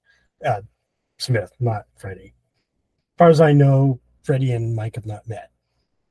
We don't know because we've seen the last of Mike in this book. So Freddie and Eve search the cottage, but don't find anything. They decide to search. Yeah, I guess this chapter was a little bit confusing. I guess they searched like the main room of the cottage, but there's like an attic and other parts of it. So Eve goes into the cellar. Since Freddie is nervous about cellars, which apparently is basically a crime in somebody who wants to propose to you. I don't know. He's nervous about beetles in the cellar. Yeah. Yeah. Well, as we can see, lots of people are nervous about beetles. They're surprising. Beetles will attack you, apparently, or at least English beetles. You in your shirt. As she is beginning to search other rooms, she hears a cough and sees Smith. Smith has put Freddie in another room with the fear that if he steps out, he might be shot. Seems a little extreme. Yeah, I mean... just seems like an overreaction. He's gaslighting Eve. He's lying. Terrorizing Freddie. I mean... She asks his real name, and he says, Ronald Eustace Smith. If you recall, it used to be Rupert, but apparently Woodhouse felt there could not be two Ruperts in this book. And as we do not see Smith again after this, I guess he decided to let Baxter keep Rupert. Since we do see him again many times, to be fair. Okay. He's not necessarily as Lord Emsworth's secretary, but we see him. He talks about Mike, and she still doesn't believe him. And he mentions recently working in the fish business, and then she remembers Phyllis talking about that. She asks for the necklace, and Smith goes to a stuffed bird and removes the necklace, which is when Coots makes his presence known. He's there with the pistol. Peavy gets the necklace, and then they do the classic mistake of continuing to talk when they really should just hit the road. Everybody loves to monologue. Well, yeah. Smith asks if they are married, and they say that they soon will be. All of a sudden, there is a sound of a crash as Freddie has fallen partially through the rotted floor above. This surprises Coots, who mistakenly discharges the shot. Freddie, thinking it's Smith, pulls his leg up quickly. Smith steps forward and hits Coots with a chair, knocking his pistol out of his hand, which Smith picks up along with his own revolver, so that he is now holding two guns. He tells Peavy to hand over the necklace, but she calls his bluff. He says he will shoot Coots if she doesn't. She hesitates, and Coots grabs the necklace and tosses it to them. Eve picks it up, and Peavy and Coots leave. Smith and Eve agreed to marry. Oh boy. They talk about releasing Freddie, but aren't in any hurry to do so. Poor Freddie. And another instance of poor Freddie is when Eve and Freddie go to find the necklace. She gets very irritated with him while they're searching for his perfectly valid reactions. And Woodhouse points out the fact was that the Honorable Freddie belonged to that unfortunate type of humanity which automatically gets blamed for everything in moments of stress. Which True. truer words have never been said. I do say that Eve and Smith are pretty much right for each other. Although, okay, not really, because Smith is much worse than Eve. Yeah. But they're both not great people. My other note for this chapter is that there's the final use of the word austere. Okay. I'm glad that you are keeping track of it. And I'm just like, I notice it, and then I forget to note it. You pointed out, and now it's all I can see. Which brings us to 4. I'm honestly, I bet there are more. Those are probably just the ones that you noted. I mean, yeah, I might have missed them. Yeah. I was reading it very in depth, though.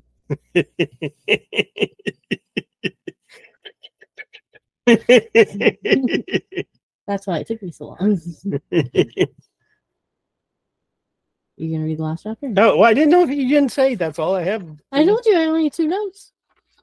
Yeah, but that was before the chapter, and I forgot. It's always great when you get 2 people with ADD doing podcasts. And like then we start talking, and my short-term memory went, "What?"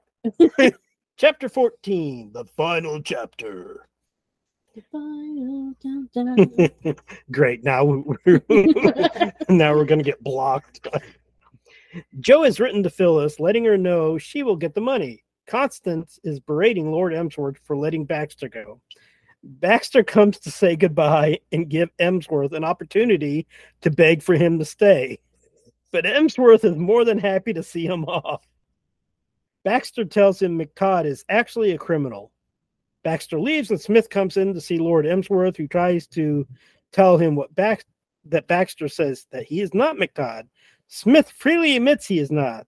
He explains he did so to not leave Emsworth a poet short, and then talks Emsworth into giving him the job as his secretary. Freddie talks to Smith about Eve, and Smith does his dickish best to say, no, he is the one to marry her. And that's it for Smith. No more Smith for us, except for the book that we skipped reading and that we'll have to read in March or April or so. I will say, I don't think Smith is necessarily... Smith is Smith, but the people that he's hanging around with are worse people. Oh. Well, that sounds worse. Well, he's an American in this one, and there are gangsters. Oh, he's in America in this one. I know you said he's an American in this one. I'm like, He could be in America for all we know, and this is just something he does just to mess with people. Well, that would make sense. Okay, so do you have notes on this chapter? Yes. So my note was Lord Emsworth, after Baxter has said, like, hey, he's a criminal or whatever. And not McTodd, who is a poet. And It's too many characters. Emsworth has a thought that he shrank from the thought of arresting Smith. It seems so deuced unfriendly. And I was like, well, that's fair. It is unfriendly. Well, I mean, that is something that Freddie and Lord Emsworth have in common. They don't really want to be involved with anything unpleasant. I do have one final note, Okay. sort of. It's also a conversation starter. Okay. Question.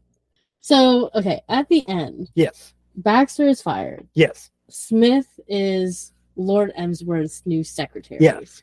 And yet, there are more Blandings Castle books, and you said this is the last appearance of Smith. So Yeah. I'm confused. Well, it's very simple. Smith is never alluded to again.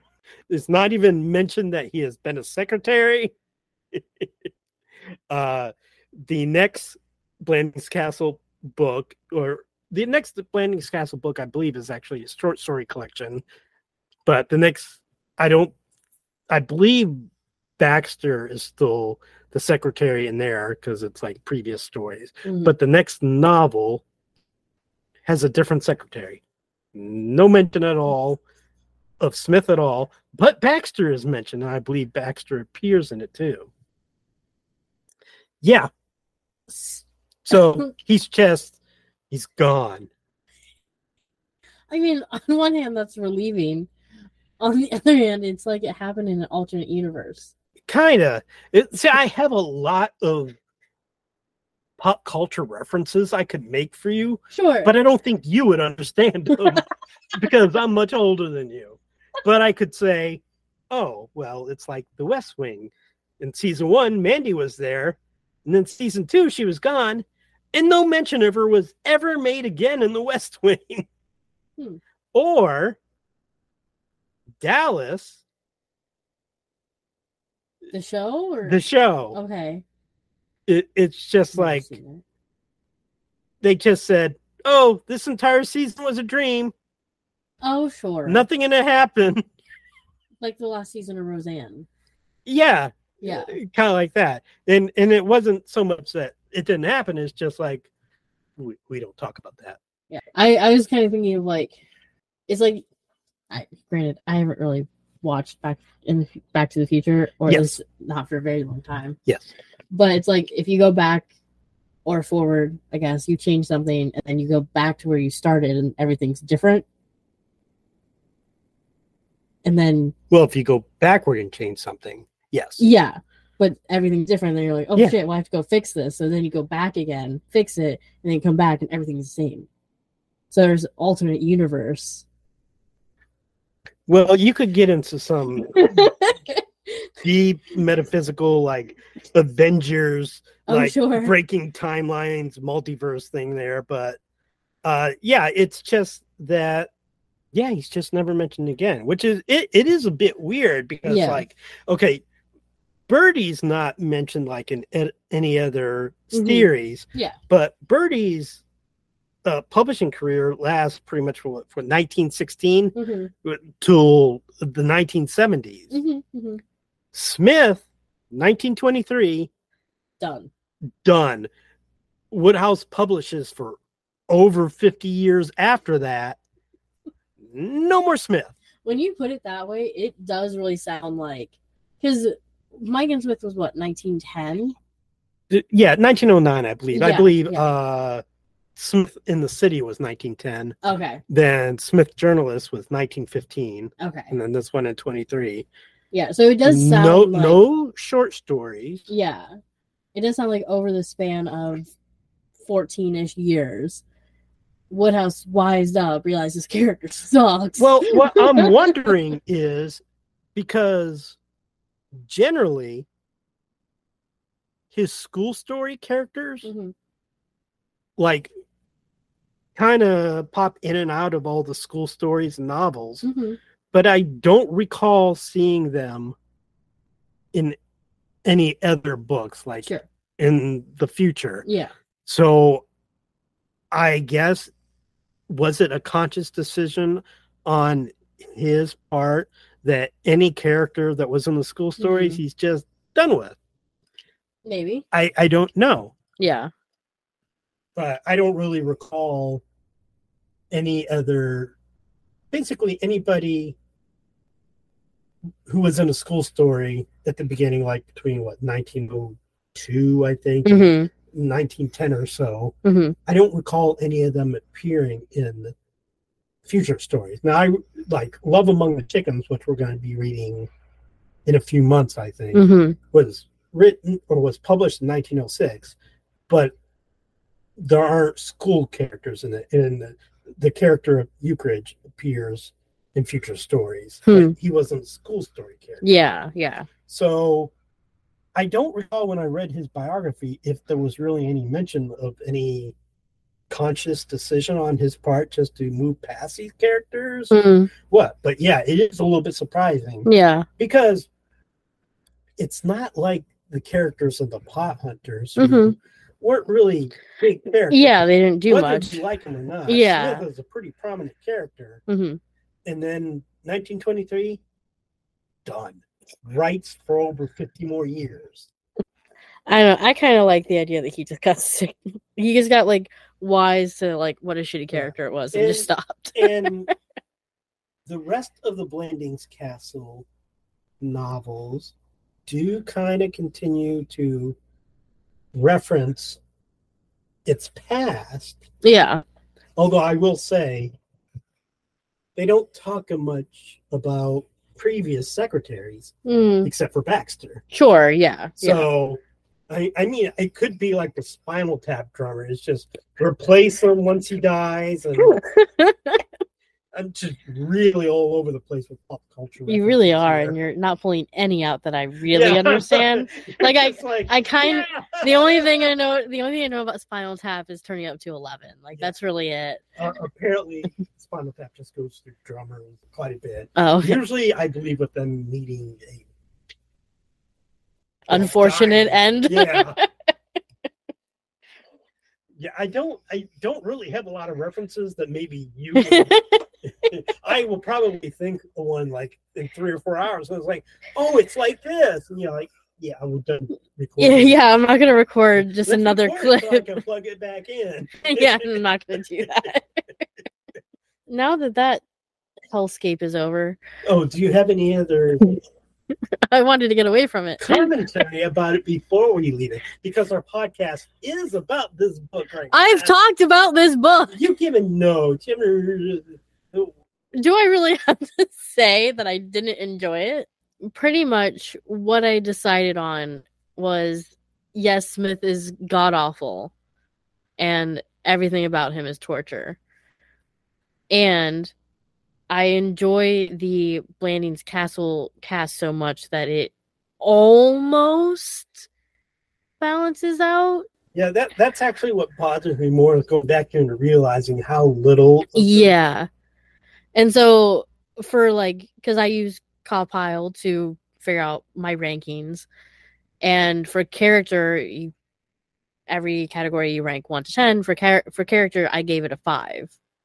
And that taking it down 5 was pretty much Smith. And the only saving grace was pretty much Lord Emsworth, Baxter, and Freddie. Yeah. And the little bit of Mike we got. and honestly, that was just nostalgia, because he doesn't really do a lot. He doesn't do it. Like, hey, although he did call Smith an ass, which I appreciate. That's like, yeah. So, and I think part of it is just that I had gone into it with the hope that the Blandings Castle cast would sort of counterbalance Smith, Yeah. and Now, just because they're not in there that often, that didn't happen. I will say that all the Blanding Castle novels after this are definitely Blandings Castle centric. Yeah. And I actually think they add characters, improve it, although I will say that there are probably a few that are going to annoy you, maybe not as much as Smith. I'd be honestly surprised if anyone annoyed me as much as Smith. There's, and he has his own series too. I said before that series don't mix, and they really do, because there's Uncle Fred, okay, who kind of has his own series, also is in a few Blandings Castle. Okay, but he doesn't dominate it like Smith does. Yeah. It's more an ensemble piece. But I don't particularly like Uncle Fred. Okay, but I think the main thing though is that there's a difference in me not liking a character. Yeah, I don't like some of Birdie's friends, but I would never want to punt them into the sun like I do Smith. There is a difference, and I think it's just the way in which I don't like Smith, because he is so pretentious and he is so manipulative that I'm just like, okay, no, I cannot tolerate you even a little bit. Yeah, I think Smith is like this special vortex of all these bad things. Yeah. There are other characters like Eucridge and Uncle Fred who are irritating. But like I said before, Eucridge sometimes gets his. Sure. Smith doesn't really get his. He gets everything that he wants. Yeah. He's the epitome of a Gary Stu, just with all bad qualities. Yeah, Birdie's friends are often awful, but they're not presented as this kind of somewhat hero type. Yeah. You done talking about this novel? I just really want to be done with it, Dad. I really wish this was the last Smith that we were reading. And the fact that I know in 5 months I have to read another one. is really upsetting. I'm not going to say anything about it because I thought that you would like this one more, but then I read the book and then I was like, oh no. You're like, oh no, Robyn's going to hate it more. Well, yeah, because like I said, when I read it, it was after I read all the Jeeves and Worcester, and then I did the Blandings Castle. Yeah. So I hadn't encountered Smith before. Yeah. And then I go, oh, yeah, Robyn's not going to be happy. No. Like, it took me so long to read this book. I think you may actually, I won't say like, but I think you'll be more okay with Smith journalists because you're not really expecting as much from it as you might have been expecting here. Because I'm expecting it to be awful, it won't bother me as much when it's awful? I think so. Okay, I guess that's fair. There's my expectations are lower. There's more Mike than this novel, but not a lot more. I miss Mike. I think that was a mistake also on Woodhouse's part. Yeah. Like, Mike is... Because I think I might have been better, and I'm sorry, I'll let you say that after I get this out. Okay. So if I remember it. Yeah. I think Mike as an adult would be good with Smith. Sure. Because he kind of knocks him down the size a little bit like he did in this novel. Mm-hmm. And I think removing him slowly was a mistake. Yeah, I was going to say that I felt like Mike was and could have been Smith's like redeeming feature. Like, yeah, he's a massive asshole, but he has this great cinnamon roll as a best friend. And like they kind of balance each other out. But because pretty much after Mike and Smith and Smith and City, like even that, you know, the fade out of Mike had started already. Yeah. Mike and Smith, Mike was still the main character. Mm-hmm. Smith and the City, they're kind of main characters, but Mike was also still technically a teenager. Yeah, yeah. And I think an adult Mike would have been good with Smith. Although I'm fine with Smith just not appearing in any. Yeah, I just want more Mike. That's pretty much what it boils down to. I want Mike more. Yeah. I will probably have to research this before our next podcast just so I can know. But I have to think that Woodhouse just said, no, I'm not doing any more school story characters. And which I guess I understand, but also I don't know really where else you could go with Smith. I mean, you could put him in a fire. That sounds like a great idea to me. Yeah, that'd probably be a short book. Great, even better. A short book where it's just Smith dying painfully. So you just want like a U-log video of Smith. That'd be great.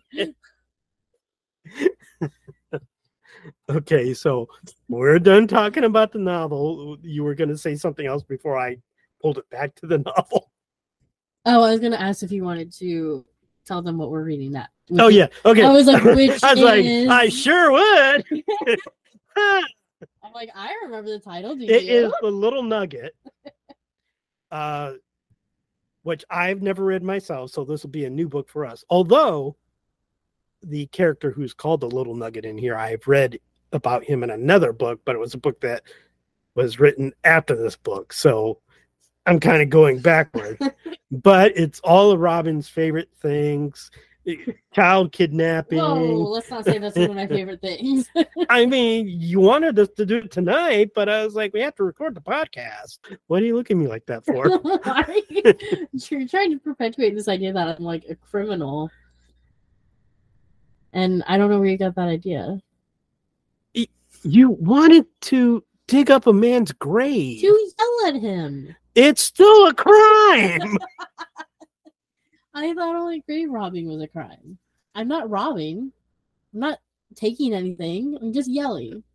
I mean, if there are any licensed attorneys listening to this, you can provide feedback. But I feel pretty secure in saying that the actual digging up of the casket is a crime.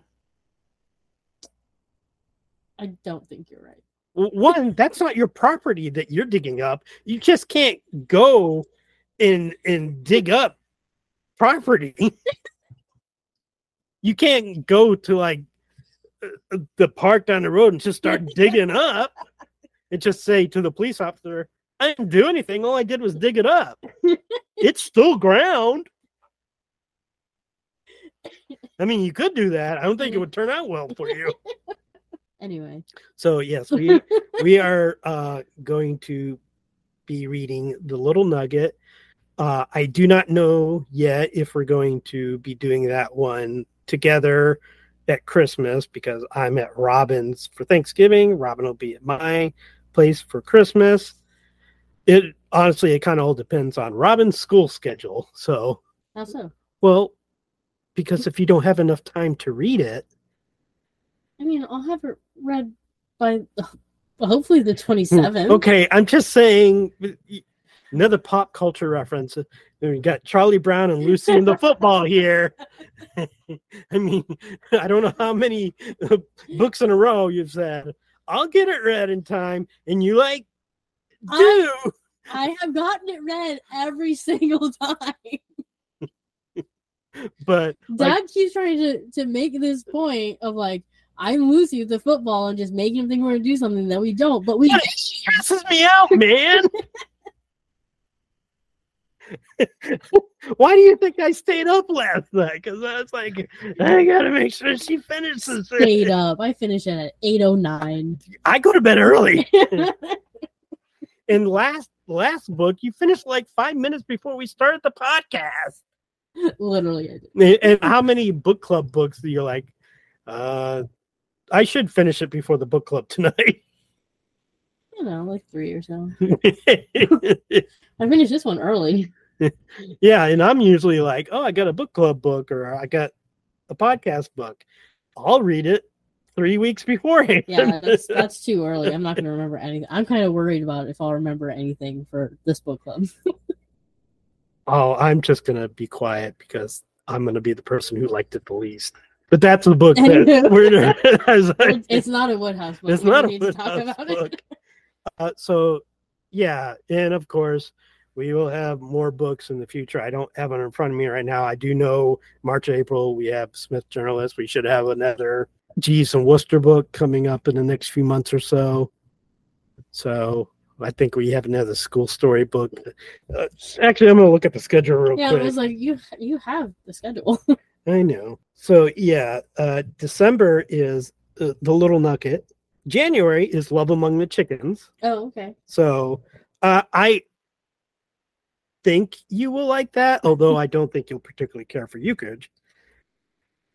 Oh, then it's Damsel in Distress, which is another standalone novel.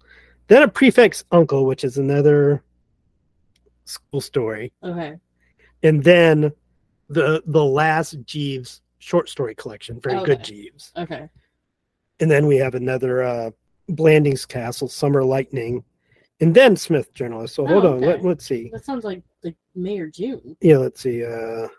June for Smith Journalist. So okay, you have 7 months. I'll have a bit of a palate cleanser. Yeah, I don't think you're gonna like A Prefect's Uncle because it's a school story. Sure, yeah. And I've read it before. I don't think you'll like it. Okay. But again, there's a difference. But it's also very short. Oh, great. But so was The Pot Hunters. Yeah, and that still took me a week. So, Happy New Year, I guess, since this will probably go on the 1st of January. Oh, yeah. Well, yeah. Happy New Year. And we will see you next month with the Little Nugget. Little Nugget. Thank you for listening. Tally ho. Where's she tallying? Around.